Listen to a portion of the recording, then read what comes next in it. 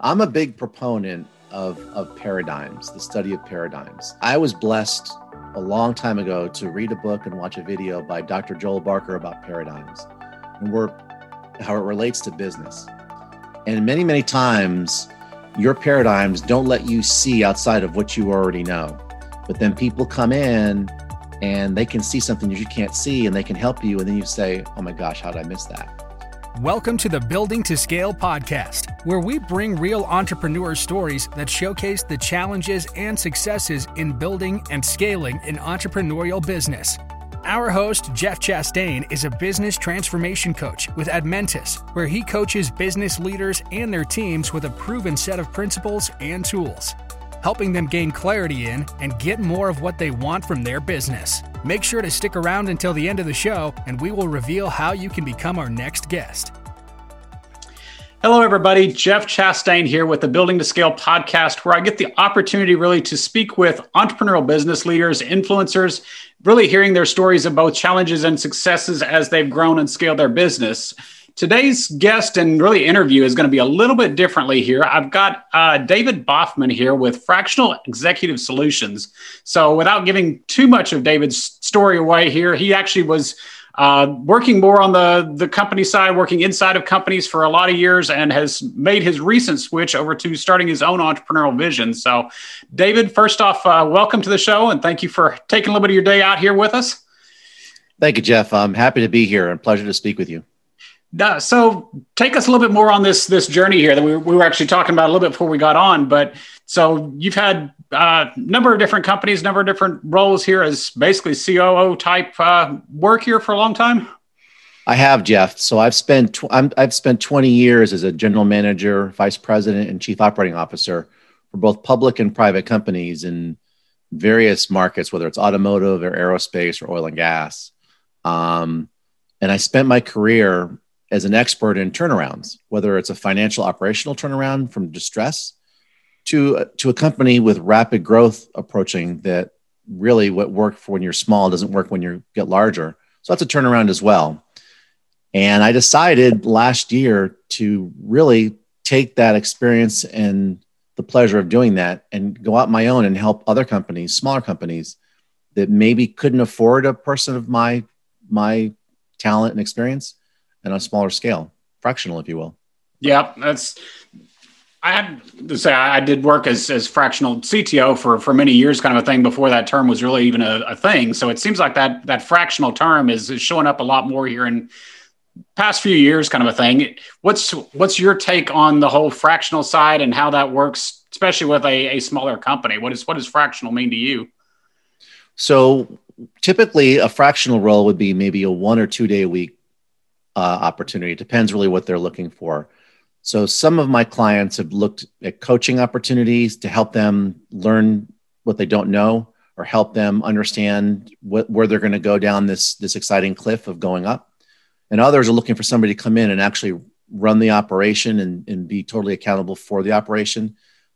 But honestly, because they're so small that they can't afford somebody high powered, but they need that leadership and they need that strategy, which can be done in 1 or 2 days a week through proper process setting up of delegation, teaching, and then, the virtual world has made this a little bit easier for both sides to do fractional work.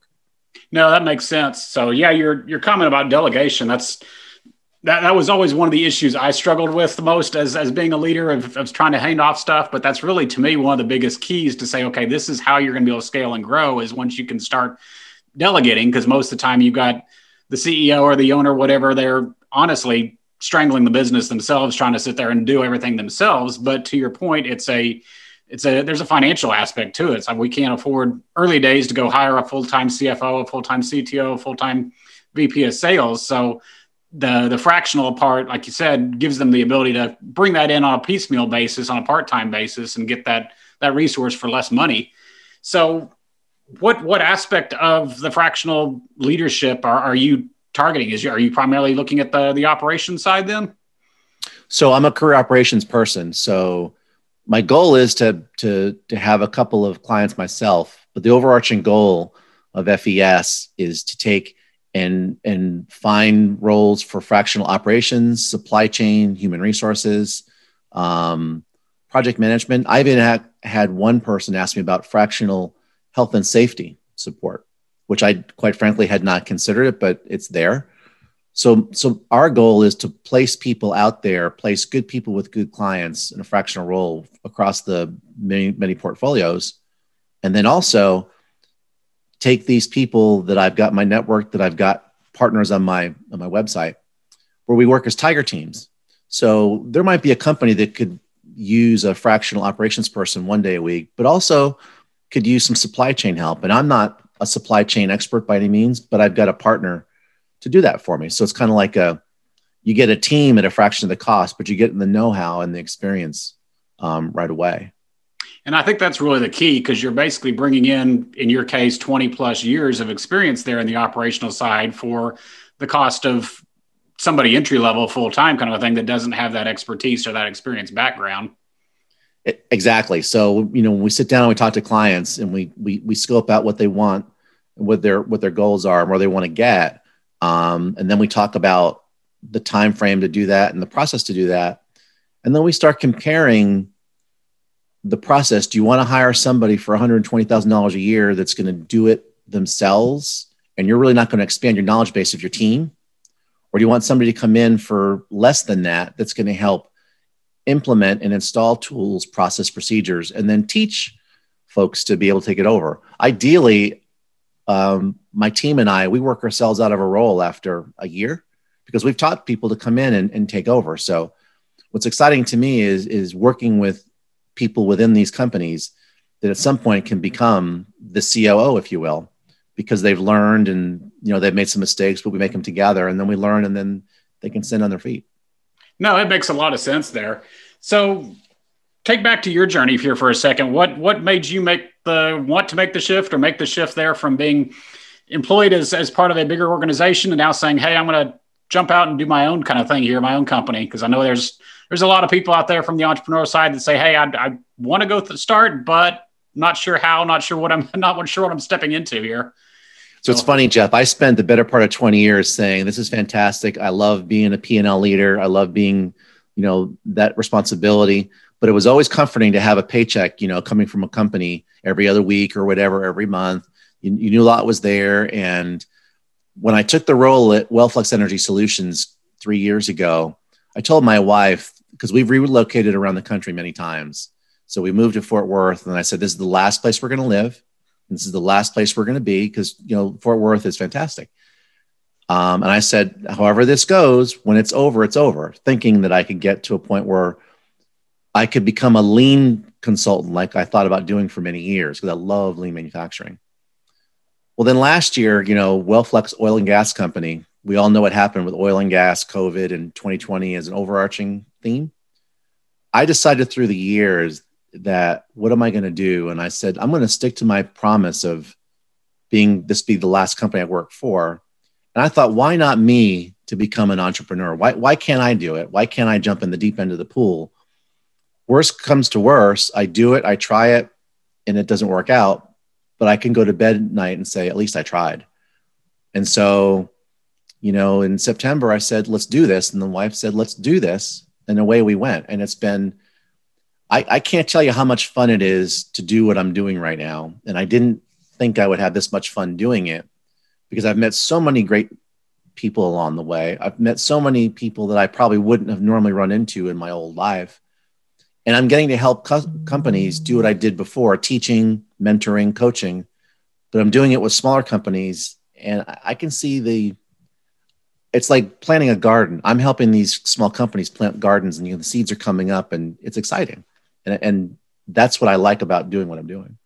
Yeah, no, it's interesting. It parallels my story in a lot of ways, kind of a thing that I again, took that step out of corporate America there, just to say, okay, I want to do something differently, and why not, kind of a thing. But still the idea of being able to help those smaller companies sit there and grow type thing, I've never been one for selling. I've never been one to say, hey, I'm going to go sell another widget, sell another piece of software. It's like, I want to actually give back. I want to actually help, kind of a thing. So it's cool to hear that kind of a story. So go ahead. It is, I, like yourself, I never had to network and I never had to sell. People did that. My job was to get things done. And now I'm having to sell something really important, myself and my brand, and the logo behind me. And it's been a journey to learn how to do that, but it's not as scary as I thought it would be. Actually, it can be kind of fun. Yeah, it's a definite different mindset because, like you said, going from the biweekly paychecks kind of a thing there, you don't really have to sell yourself necessarily inside of a company like that. And it's just a completely different thing because I see a lot of entrepreneurs do that they're an expert in technology, they're an expert in medical, whatever. And they didn't even necessarily, for that matter, go into it saying, hey, I'm going to go build a business. They went into it saying, hey, I've got a new idea, or hey, I've got an issue that I'm trying to solve, kind of a thing. And now all of a sudden they're faced with the realities of, hey, this has got to be more than just technology or more than just medical. I've actually got to deal with people. I've got to deal with sales. I got to deal with networking, things like that. So it's seeing that firsthand there for you, sitting there as you're stepping into this and saying, hey, this is more than just operations. I've actually got to run a business now. It is. And, I'm wrapping up the first 4 months, and now I'm finding myself talking to folks who are doing the same thing, going down that fractional role. And I'm giving them the benefit of knowledge of after only 4 months. But I had some great folks along the way help me out with some advice, and it's all solid advice. And I'm even passing that along to fellow fractionals so they can learn. No, it's a good market to have. Like I said, I'm seeing a lot more of it now, but it really, from that help kind of mindset, it just fits best with this still in small kind of businesses, small, mid-sized businesses that simply don't have the resources and don't have the need. Because that's the thing I've looked at a lot of times is that, especially with smaller startups kind of a thing, it's like you don't need to go invest in huge roles or huge infrastructure, whatever. Focus on your product, focus on your market, but at the same time, looking at the tools and resources you need to build and scale, and having that kind of fractional resource, the coach next to him, the consultant next to him that can say, hey, here's some experience that I've been through, kind of a thing here. Don't make these mistakes and pay for them, et cetera, for a long time. Exactly. So that's what I've told some folks is that, I've been in operations for a long time. And I've made some really good mistakes. Really, I've had some mistakes that have happened that I look back, I'm like, what was I thinking? And so you've got that benefit where, I tell folks I can help save you money because I can tell you how I've screwed up, and we all make mistakes, and certain things that they can't see that I can probably see because I've done it before. And the fact that I think I've been in public and private, small and large, is also helpful. So I can understand and I can relate to folks with those smaller companies that don't have the resources to do quite a bit of stuff. But there are ways to do things, versus the big company way that we can still get things done. And I think there's a need for that. And I think business owners are hungry to have that knowledge and to learn from that without spending a lot of money on high-powered people that they really can't afford. Yep. So I noticed, actually looking through your website, you made a comment on there about being the person on the outside or the resource on the outside and how that gives you a different perspective. What have you run into story? I'm assuming you probably got some stories about that one already. I can tell you that. I'm a big proponent of paradigms, the study of paradigms. I was blessed a long time ago to read a book and watch a video by Dr. Joel Barker about paradigms and how it relates to business. And many, many times your paradigms don't let you see outside of what you already know.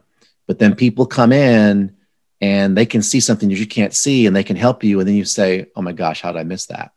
And so I go to companies, whether I was working before as an operational executive, I would move every 2 or 3 years to a new location. And I'm coming in and I'm looking like this really smart person because I'm saying, have you considered A, B, or C? Reality is when you're in the moment, you just don't see that. And I can see that. So that's why when I go to these smaller companies, I have a client right now, actually, that we're putting in a new ERP system. And if you've ever done that before, going in with an ERP system, it's not the most enjoyable process you're going to go through. Nobody wants to do it. Nobody wants to take the time to learn it. Nobody wants to take the time to get involved with it. And worst of all, nobody wants to take the time to keep the provider on message, right? So it's always late.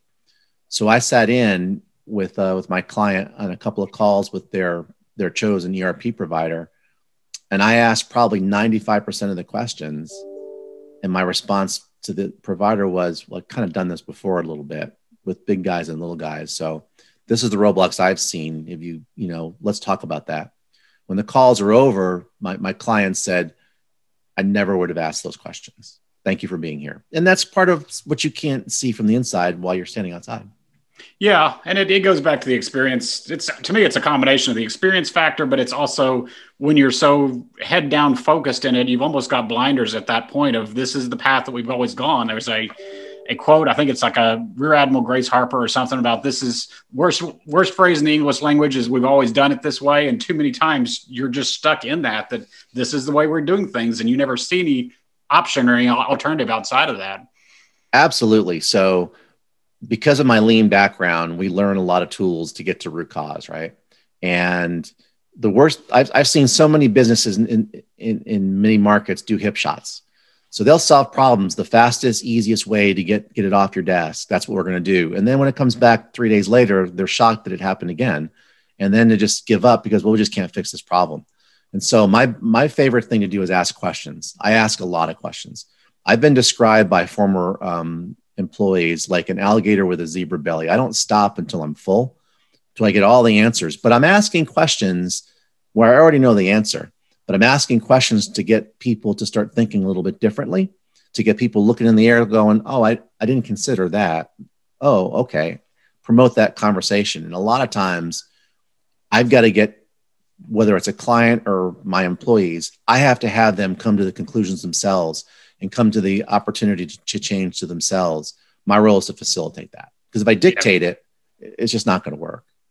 Yeah, especially you think of somebody coming outside, they're going to come in from the outside and tell us how to do our business, how to run our business. That's the traditional mentality of the consultant kind of a thing there. So it's the question based is one that I've always enjoyed, even just from a coaching perspective. Is like, okay, ask questions, almost get them to come to the answers or get them to start thinking about things outside the box like that is typically honestly the most helpful. Because like you said, it's training more than anything. It's not just telling them how to do something. It's getting them to start thinking about it and come to some of those realizations themselves. Yeah. If we do our job right for what you and I do for a living, we're going to make ourselves obsolete over time because we're going to teach, we're going to coach, and they're going to learn, and they're going to pick it up, and they're going to start to do things that they never thought they could do before. And they see the results and then just builds upon that. We're talking about outsiders coming in. I was fortunate to work for a public company for many years with multiple markets. They had aerospace, they had automotive, and they had distribution. So when I went from automotive to aerospace, the first thing the team told me was, you're a car guy. Doesn't apply here in aerospace. I said, okay. And then started learning that. And then I went to oil and gas. And they're going, this is not airplane stuff. This is oil and gas. You just don't understand. I was like, okay. And then you go into power gen. So it's just always, no matter where you go, when you go inside, they're going to say, you just don't understand. And my response is, okay, let's talk about that. And I start asking 1,000 questions. And then we realize that maybe making cookies and airplanes is the same thing. It's all about a process. And then when you learn that, it gets a little easier. And that's what I try to bring to these clients from a fractional basis is, let's break it down to what's the process of doing whatever it is that you do. And let's get really good at it. And let's make it a fixed, sustainable, repeatable result. Yeah, it's interesting because a lot of times I will have the same thing that a client asks me, hey, do you have experience in my industry? Have you worked with my industry or my company before? And in some respects, again, my background is technology. I actually have more trouble working with the technology firms because I feel like I'm getting dragged down into the weeds that I know this and I'm just going to go be another one of them versus the ones that I don't have any experience with are actually the better engagements many times because I feel like, okay, I can ask the stupid question because they know up ahead of time, I don't have any experience in manufacturing kind of a thing here. I'm going to sit there and ask you, why are you doing things this way? Maybe you got a perfectly good explanation and that's fine. Great. You know your process, but it also causes you to stop and think, okay, maybe there is a different way. Maybe there is something different. So having that outside voice, but even still the outside voice that hasn't walked line in line with you right there and in your shoes kind of a thing actually can be even more beneficial, at least I find, or at least I feel like in a lot of ways in dealing with clients. Yeah. And that's the crux of what I drive at when I talk to clients and put it on the website is that we can see things that you may not be able to see. And we have some experience strategically that we could help you with to be able to get to the next step. So, if you're looking, if a company's looking for a tactical person, we're probably not the right fit. But if they're looking for somebody to come in strategically and help them develop a plan, understand the opportunity to execute the plan, show you the way, and then hand you the keys and let you go off on your own, that's a better fit. A lot of times I'll be honest with you, the COVID crisis is probably added to the fractional market tenfold because companies don't have the budget, and they're seeing a lot of things they've never seen before. And they're seeing things strategically that maybe this is a little bit more difficult than the past. And an outside voice can help at times with that strategy to deal with what we're currently in right now. Yeah, because at least at the time doing this recording, we're closing in on a year of this now, kind of a thing here, that this actually started back in March. So to me, it's really starting to show up and kind of sink in that, okay, even back third quarter of last year, people started realizing, hey, this is not going to be a 1 month, 2 month kind of something. This is longer term.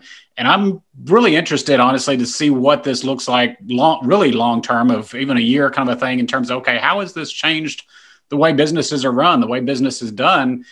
The obvious easy one is just the remote workforce now, that so many people, especially larger companies, said, hey, we're not going to do that. It doesn't work. And now that they're kind of forced to try it, all of a sudden they're figuring out, hey, this actually does work or is possible. And to your point, like you said, with fractional being remote, it opens up a lot more possibilities there, that all of a sudden you don't have to have everybody in the office. It actually does work just as well to have somebody outside the office, and can make some of those changes, bring some of that stuff to us, that we don't have to bring you into our office a day a week or 2 weeks, whatever kind of a thing. You can very easily come in from the outside that way. I agree. The remote workforce is definitely changing the way we look at it. What it's driving home to me, though, and I'm a process guy, so I have to apologize, but you have to have a process of how to manage folks remotely and how to work remotely too. Otherwise, you're going to find people drifting away because they're not there. And also socially, I can see the social breakdown of some folks because they're not at the water cooler. They're not talking about the event of the day or the item of the day. So as a leader, you have to promote that continued dialogue remotely. And you can do that. You can use whiteboards with remote. There's a lot of, I've been doing lean training remotely, where lean training to me, a lot of it's hands-on because you're doing activities, but you can do it, but it's all about process. And that's what we've talked about with clients, is you have to have a process if you're going to do this remotely. But having said that, it's absolutely possible to do remote work just like it was when you were live. Yeah, but no, it's the process is key kind of a thing. Because even still of doing daily huddles, daily stand-ups kind of a thing, get everybody on video these days. Everybody's pretty much used to, we still struggle a little bit with technology, but pretty much everybody's used to it at this point kind of a thing. So even still getting that bit of face-to-face time right there of, hey, just start your day off with the team, get everybody on there, talk for 10, 15 minutes about what's going on. Again, just building that connection back together there to go forward in the rest of the day. Because like you said, you do miss the water cooler. Like I said, I'm out of the technology field. So a lot of times the programmers are loving this, that they're used to wanting to hide in their dark caves anyways. But the rest of us are like I said, used to water cooler, used to meetings, et cetera, meeting people. And it's been a challenge for a lot of people there. But I think, like you said, it's very, very doable for sure. If you have the process, if you've got the intentionality about it. It is. I'll give you an example. So being in manufacturing, it's hard to do welding from home, right? So you have to have people in the shop, and you have minimal supervision to do that. In the lean world, we have what's called a Gemba walk, which means go to the source. So we have our boards in the shop. You go to the boards and you talk about it every day. Well, how do you do that when you're working remote? So we developed a process where I'm sure people younger than me have done this, but we did a virtual Gemba walk where we had literally an individual walk around with his tablet like this and taking the boards. And I could see the boards, and I'm on mic and we can talk about it. So we're having a virtual Gemba walk. I'm thinking that's fantastic. The walk is faster because it's more focused. But we overcame a problem. Somebody said, well, we can't do Gemba walks because we're not here. And a youngster said, oh, yes, we can. Let me show you how to do it. I'm thinking, this is great. This is fantastic. One, somebody who's not a leader took charge and provided leadership. and then brought the virtual world to all of us. And that's what I'm teaching with a couple of clients now. We're doing a virtual Gemba walk right now with one client. Oh, that's cool. Yeah. Cause that's to me, that's the biggest thing, that if we'd gone through this 5 years ago with the technology, I'm not sure how it would have looked. We probably would have come up with solutions no matter what, but still the technology that we've got available today has just made this infinitely easier in my perspective there. Agree. Totally agree. So tell me a little bit, I know we're kind of starting to wrap up. We're running out of time here, but from your perspective, sitting on the outside with this, why do you feel, or why do you see that leaders typically struggle when changes like this are necessary? Either obviously this time a year ago, there was a lot of forced changes, but still when changes are necessary in the business, why do leaders that you're working with from an outside perspective struggle with that kind of change? That's a great question. And change is hard and change is scary. And change could bring the unknown, which many leaders just don't want to go down that road. Change means also that your team members are going to have to modify either their behaviors, or maybe change exposes undesired results from some team members. And the leader doesn't want to deal with that. Maybe the leader's had the same people for multiple years and doesn't want to face the potential that something has to be different. And so they just try to muddle through. Change is a scary thing. And I think so many leaders are paralyzed by it. I'll tell you a story about how to convince people to change, though. And I learned this a long time ago from one of my lean senseis. And we were doing an event with some folks, and we had some tool makers, grizzled old veteran. He was there in the corner, and he says, "Dave, I don't like change. I don't want to do this." And I said, "Why not?" He goes, "I just don't like change. I eat the same thing every day for lunch. I bought the same model truck for 20 years.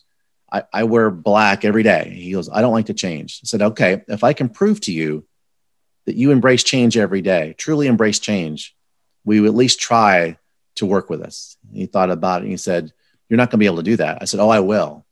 I will prove to you that you embrace change every day. And if I do that, will you come with me?" He says, "I will do that. I promise." I said, "Okay, you ready?" I said, "Do you change your underwear every day?" And he looked at me just wide-eyed. The people on the side were going, "No, can't you smell them?" Yada, yada, yada. But then he said, "You know what? I'll try it." And he was one of my best guys in the shop to lead change. Yeah. It's just scary because it's unknown and they don't realize that change could be good. You have to explain the change to the owner or the CEO, what's going to impact them. You have to be upfront. As a fractional, it's my job to say, look, we're going to probably have some uncomfortable conversations because as an outsider, I'm kind of giving you my vision. So as an outsider, you don't have to listen to me if you don't want to, because it's your business. But if you want to look inward to your soul and to your company's culture and where you want to get there, you may have to adjust a little bit. And if you need to adjust it, I'm here to help. Yeah, that's to me one of the big things where people are afraid of outside coaching, outside consulting, et cetera, is that, wait a minute, they're gonna want us to change. We kind of, even though we don't like the way things are going, we don't like the way that we're on right now, we don't want somebody else coming in and rocking the boat too much. It's a nice, easy fix, yes, but don't make it too painful, kind of a thing here, that we like where we are, even though we really don't. So it's always one of those fine lines to walk right there. It is. And then our job is what you and I do for a living, is provide that safety net and say, look, it's going to be okay. And we're going to learn whatever mistakes we make, when we're going to make them, we'll learn from it together and we'll get a better outcome together. Yeah. Well, that's cool. So I always like circling back, kind of wrapping up, and this may be a little bit different for you. I'll see where we go with this. But if you were to look at and say, what's your best tip or strategy that you might have known earlier in your journey, either obviously starting up a new company relatively new here, or in things you've seen with other companies that you've worked with, what's kind of your best tip or strategy there in terms of really growing and building a business from that perspective? I would say if somebody is thinking about doing this, and it's even if somebody says, I'm going to do this 10 years from today, I wish I had started 10 years ago doing this. And that's the connections and the networking and the learning about things outside my comfort zone. So I thought I had a nice network in LinkedIn, but it wasn't, because it was all narrowed into where I've been, but I didn't have a network of people outside of my comfort zone to help, because what I do for a living, a lot of it's referrals. And so start connecting with people now, because the worst thing they can do is tell you no or refuse your connection request. But you can't get a connection unless you ask. And then if you ask a connection, you might find that they might have a 10-minute conversation with you and you can learn something. So as an entrepreneur, I wish I had done that earlier. And I'm finding out it's not as hard as I thought it would be. And I was terrified of that marketing and selling thing. I didn't know anything about it. And I wish I had learned about it earlier. Yeah. But I like your comment about saying, hey, the worst they can say is no at that point. It doesn't hurt anything. So yeah, and that's been a challenge for sure. Cause I think we talked about it earlier, but yeah, it's the mentality of, okay, now you're having to go out and sell yourself, sell your company. Even if you're pick whatever industry, if you're not really heading up the sales side, you still got to be able to sell your company at that point and hopefully talk, network, referral, et cetera, into other resources that you can find to help build. Cause most of the time it'll be a rare accident to have you sit there and show up on the right person's door at the right moment, say, hey, yeah, we really need you kind of a thing. It's like you said, it's got to be connected 2 and 3 levels deep kind of thing. If I know so-and-so that might be able to help you with that. And if you hadn't been reaching out, or if they hadn't been reaching out, then that connection would never be built there. Exactly. And I also think that one of the most important things for an entrepreneur starting out is try really hard to pay it forward and recommend people that you know, because a recommendation that you give to somebody may lead to business for you down the line. Don't be afraid if somebody says, just offhand says, this is what I'm looking for, to help them find somebody.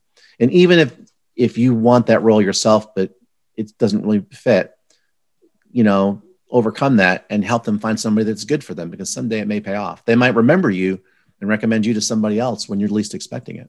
Yeah. And it's definitely a matter of playing the long game for sure. You got to look out for the longer term, because you never know what's going to come back. You have the clients show up. Wait a minute. We talked 2 or 3 years ago and now I'm ready to do it kind of a thing now. So yeah, it's definitely a matter of playing the long game. So that makes sense. Yep. Absolutely. So like I said, unfortunately wrapping up here, but where can people go learn more about you and Fractional Executive Solutions there, if they want to go find out some more or have a conversation, LinkedIn connection there? So over my shoulder is the name of our company, Fractional Executive Solutions. So it's fractionalexecutivesolutions.com. My name, David Braughman, in Fort Worth, Texas, on LinkedIn. My LinkedIn profile is there. We have a website. We have a LinkedIn page for Fractional Executive Solutions. And then always happy to talk about anything you want to talk about on a conversation. But the website and the LinkedIn page give you some color about what we do. And there's great resources out there for fractional executives as well. If you're thinking about getting into it, it's an exciting opportunity when you're a fractional, and it's a great way to do business and help other people. So I appreciate it. Yeah, we'll definitely have all the links right here below on the show notes and everything, so they can find you real easy. But appreciate taking the time out today, and hope to see lots of growth and lots of excitement here coming forward. Looks like you're doing great already with a few months in. Thank you, Jeff. Appreciate it. Appreciate you. And it's been very enjoyable. Thank you so much. Thank you. Thanks for listening to this episode of the Building to Scale podcast. If you would like to share your entrepreneurial business growth story, please visit buildingtoscale.com/guest.